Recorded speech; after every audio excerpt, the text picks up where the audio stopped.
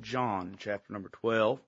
John chapter number 12. And while you turn there, I just want to say one of the things I love about our prayer ministry and the way that we do that is unspoken prayer requests. People don't ask unspoken prayer requests for traveling mercies. They don't ask unspoken prayer requests for God to bless their food. Those things we'll say out loud. And when a person gives an unspoken prayer request, you can mark her down that there's something in their life that they're desiring the help of the Lord about.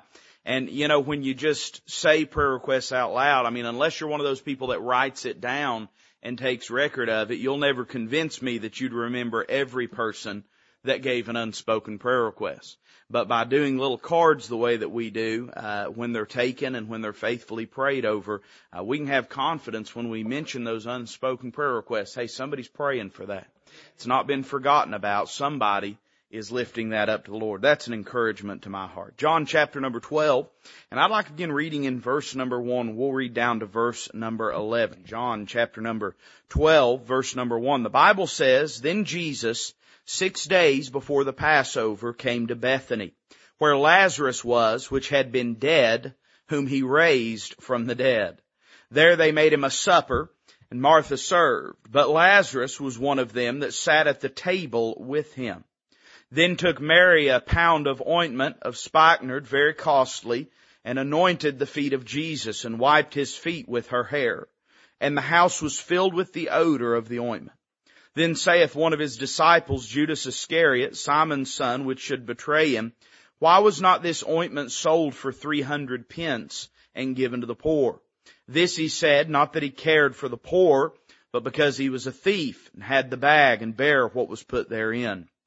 Then said Jesus, Let her alone. Against the day of my burying hath she kept this. For the poor always ye have with you, but me ye have not always.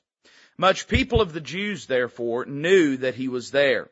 And they came, not for Jesus' sake only, but that they might see Lazarus also, whom he had raised from the dead. But the chief priests consulted that they might put Lazarus also to death, because that by reason of him many of the Jews went away and believed on Jesus." We'll stop there and pray. Father, we love you tonight. Thank you for letting us be in the house of God.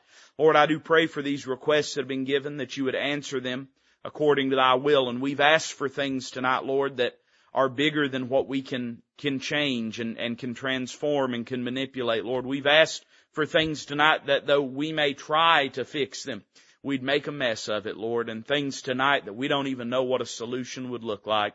We just know that we need your help. And I pray that you would meet these requests in a way that would, Lord, both answer them but also bring glory unto you.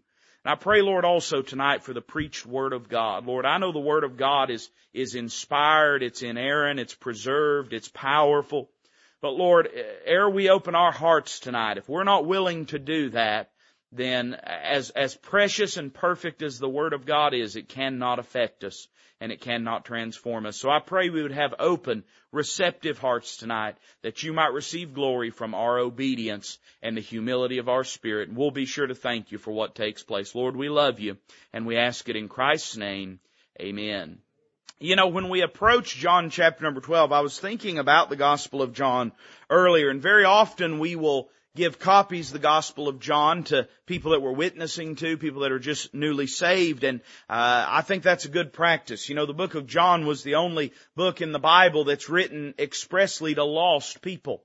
It's written that men might believe on the Son of God. It's written to lost people. And, but I've often thought if a lost person was like I am with a book, I can't just start at the beginning. I'm too impatient. I have to skip around and jump here and jump there. And if a lost person came to John chapter number 12, how baffled they would be when they happen upon this supper party that's taking place in Bethany. There is the statement made both in the opening verses of this chapter, but then more particularly in verse number 9, where it speaks about this man named Lazarus, and then almost as though it is a mere statement of record, because in fact it is, if you've read the Word of God. It just simply says, Lazarus also, whom he had raised from the dead. And don't you imagine, if you're a lost person who has skipped ahead to chapter 12, that verse and that statement, that phrase would leap out onto the page and arrest your attention. Here is a man that is not just a believer. Here is a man that has not just experienced some miracle. Here is a man that has not just had his eyes open or strength given to his legs or his mouth being given the freedom to speak. But here is a man that has literally pierced beyond the veil of death, has dwelt in that state, and has been recalled back by the power of the Word of Jesus Christ. And so it is no wonder when we come to this chapter that in verse number 9 we're told that when this supper party was taking place, and you'll notice God's a southerner because they had supper, amen? And they didn't have dinner, they had supper. And, when this party's taking place, when this gathering is taking place, the Bible says that much people of the Jews, therefore, knew that He was there. You couldn't keep quiet where Jesus was. And the Bible says they came, not for Jesus' sake only, and notice this phrase, but that they might see Lazarus also.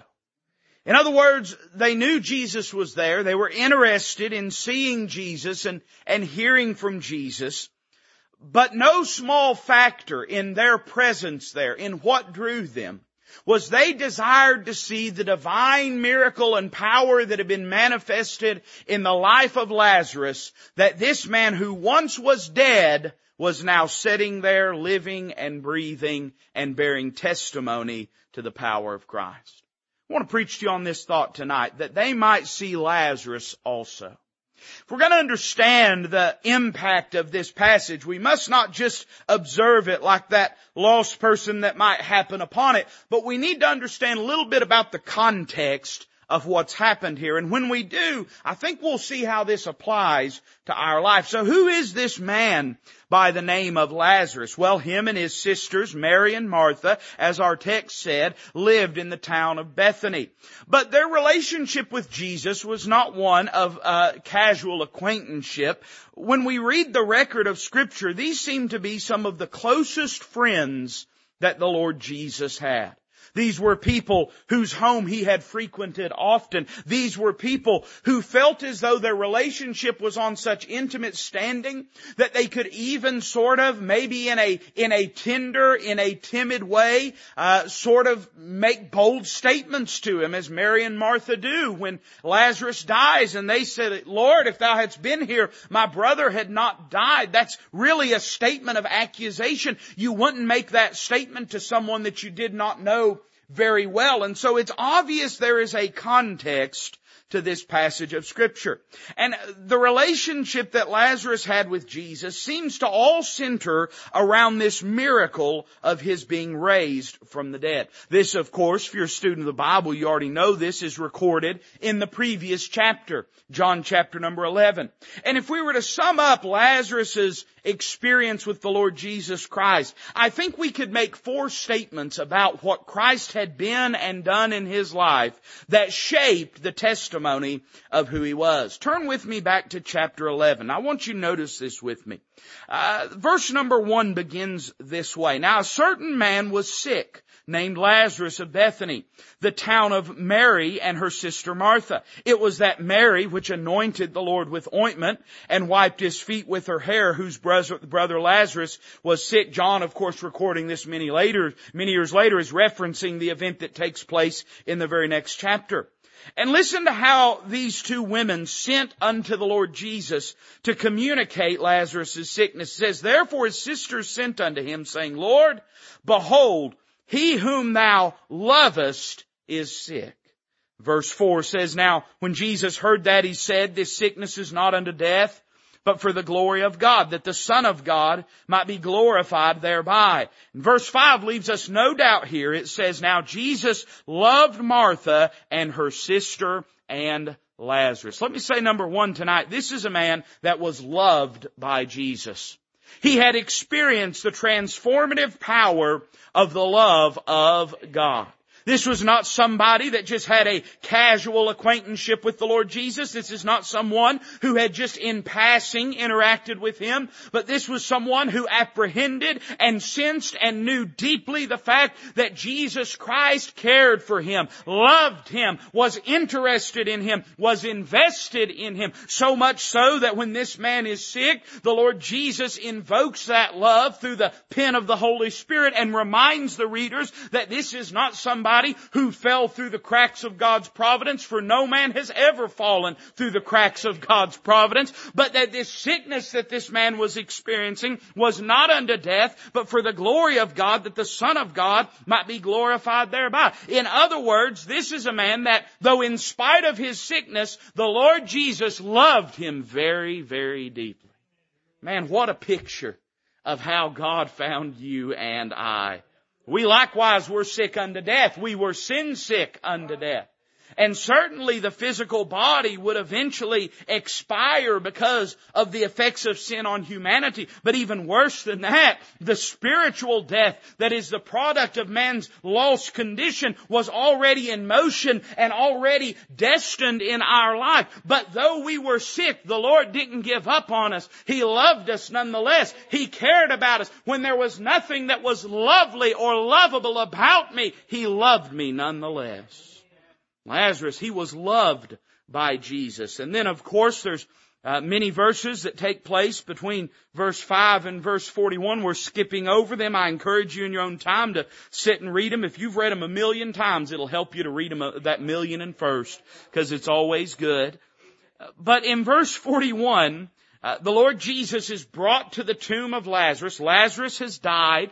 And the Lord Jesus has gone to Bethany, and He has met with Mary and Martha, and He has, spoken to them, comforted them, made some remarkable statements about His divinity, and so on and so forth. And now the time has come for Him to address this dead man, Lazarus. And so verse 41, He's standing outside the tomb, and the Bible says this: "Then they took away the stone from the place where the dead was laid." Isn't that interesting here? Now Lazarus is known as what? As the dead.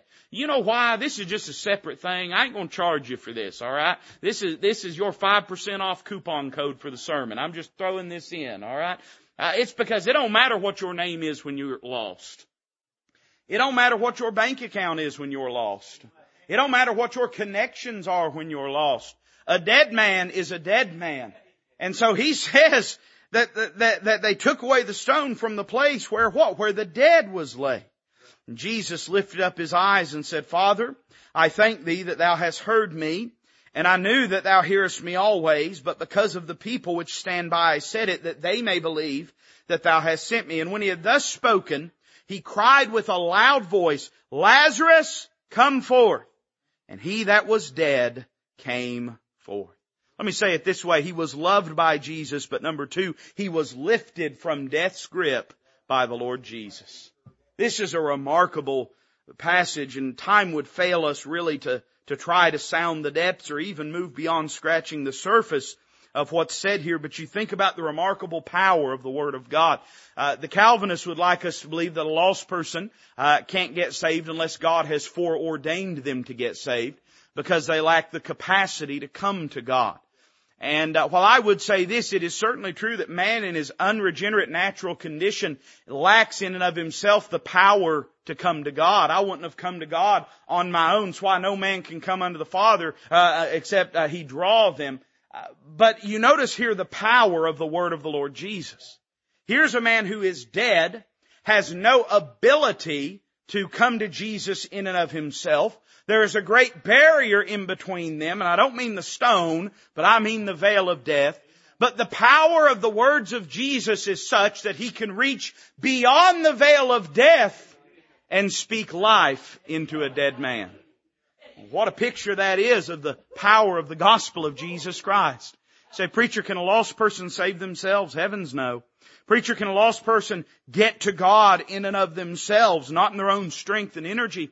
But I tell you how they can get to God is when the saving, transforming, awakening, illuminating power of the gospel of Jesus Christ comes into their life. When they hear the gospel, they can respond to that truth, and it gives them the possibility to react and to respond. They're given a word that they can put their faith in and hang their faith upon, and it's not any of their own strength or energy, and certainly it took God reaching out to them, but the means through which He does that is not merely through foreordaining, picking some to heaven and some to hell, but rather commanding that the gospel be preached to every creature, and any and all that will receive the witness of that gospel and respond to it, He can save.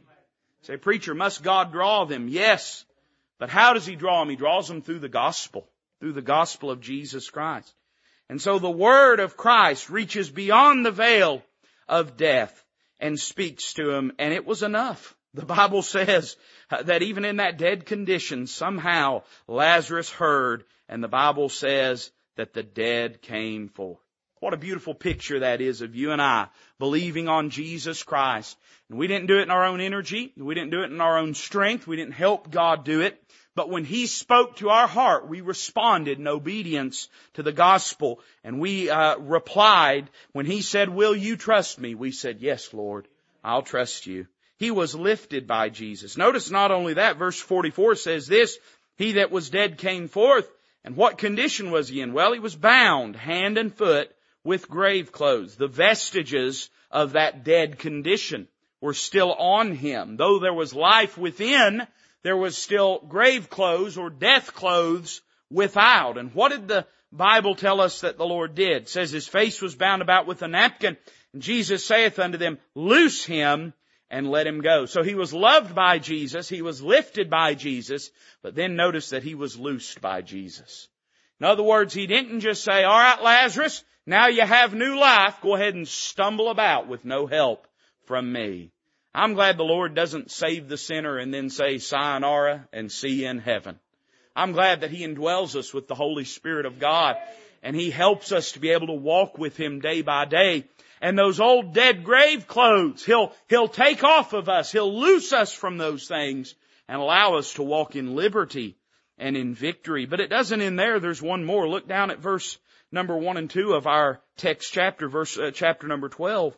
The Bible says this in verse 1, then Jesus 6 days before the Passover came to Bethany, where Lazarus was, which had been dead, whom He raised from the dead.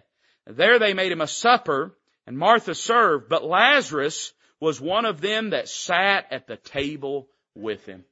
Let's say it this way, not only was he loved by Jesus and lifted by Jesus and loosed by Jesus, but he lived by Jesus. And by that I mean two things. I mean, number one, the only thing that keeps death from wrapping its grip around any of us is the protection of God.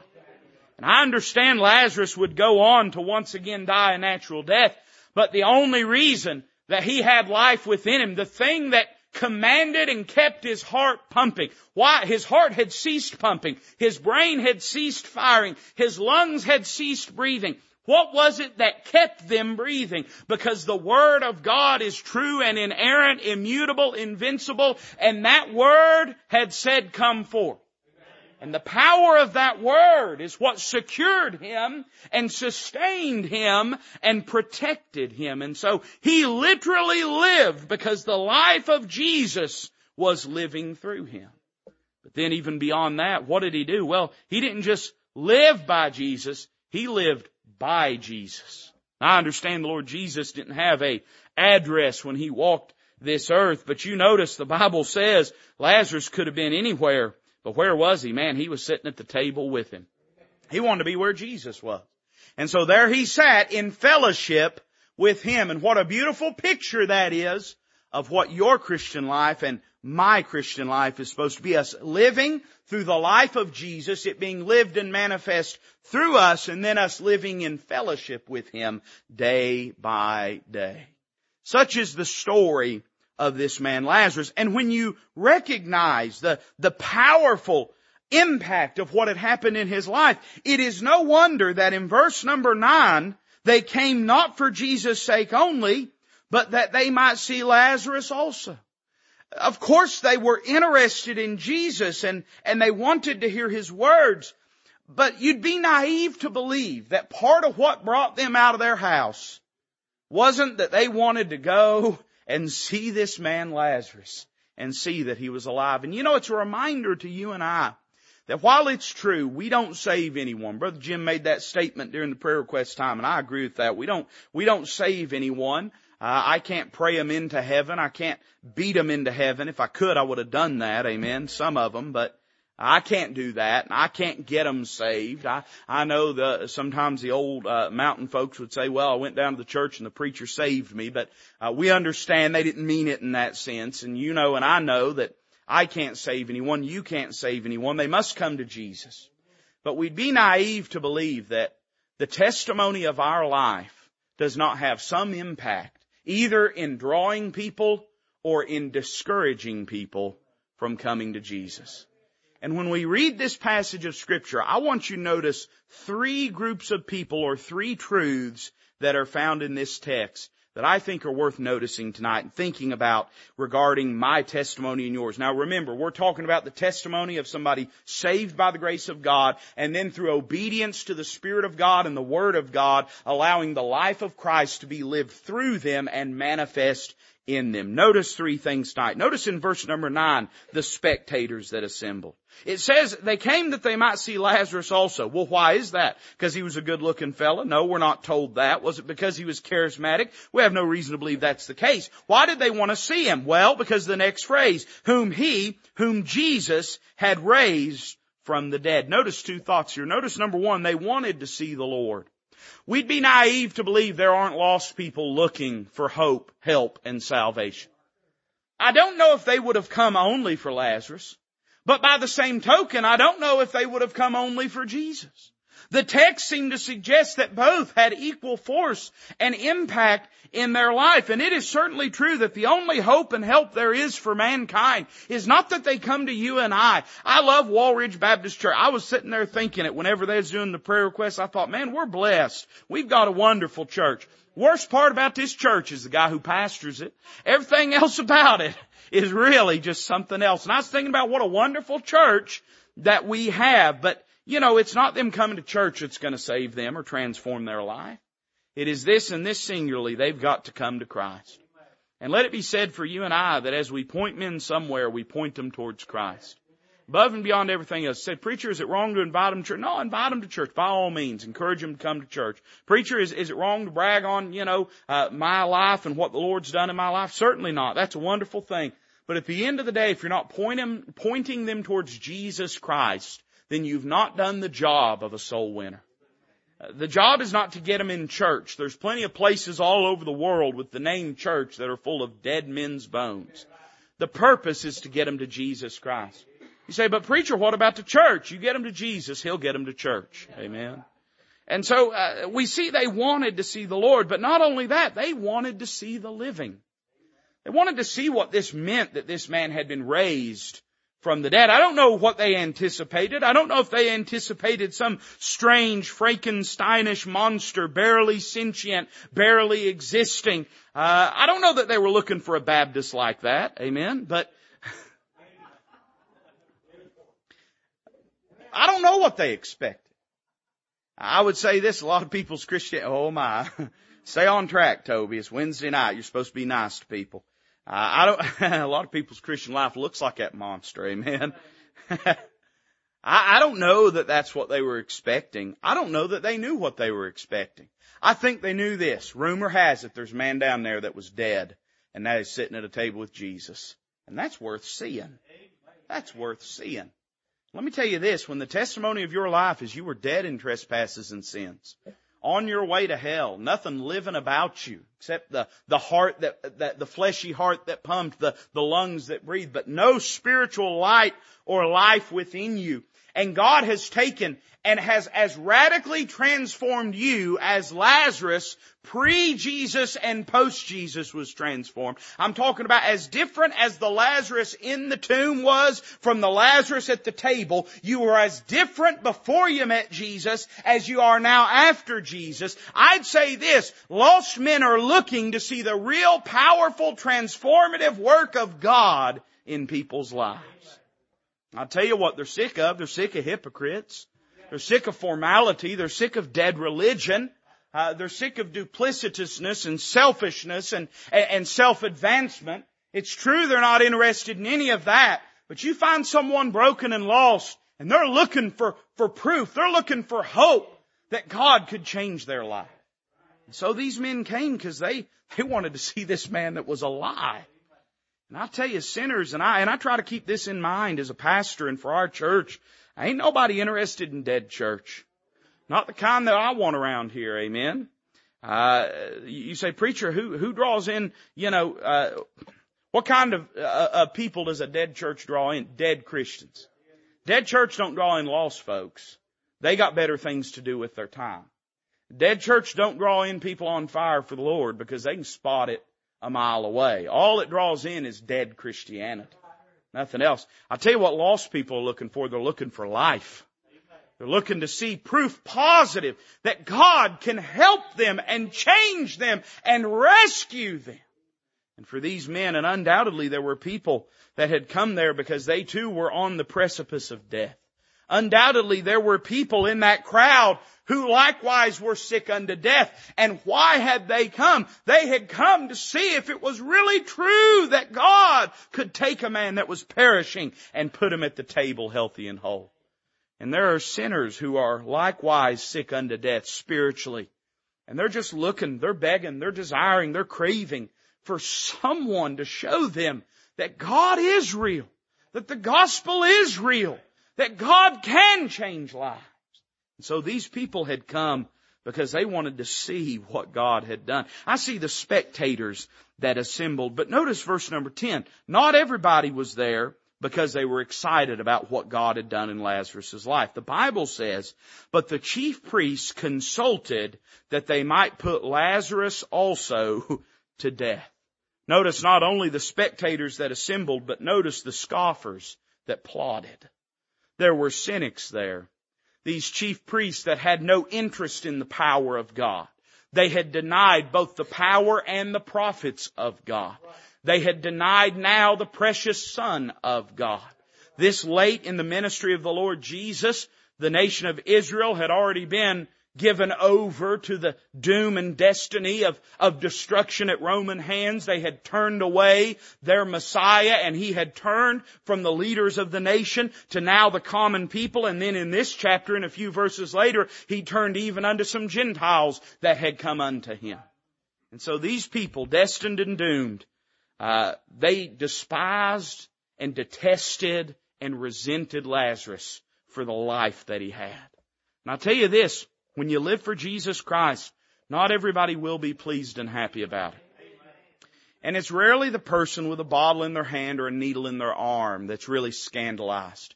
It's normally the people that have built up a house of cards of self-religion and self-righteousness.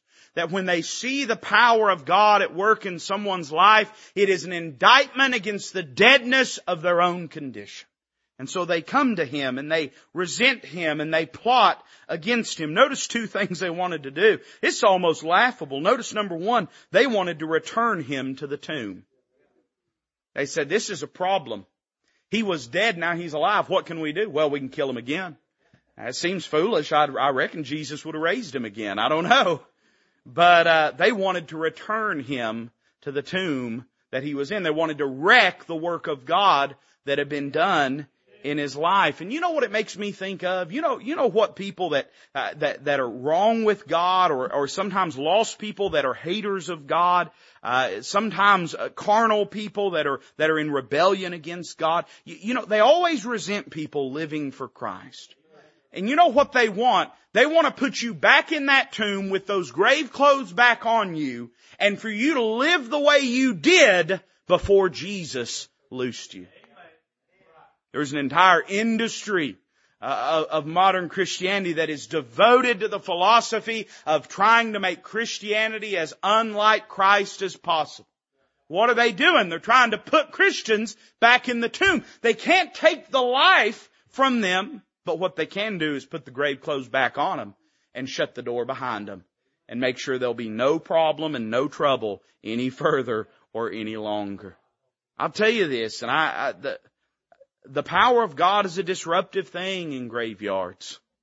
Every funeral that Jesus ever went to, He broke up. Dead Christianity has a real problem with Jesus because don't nothing stay dead in His presence.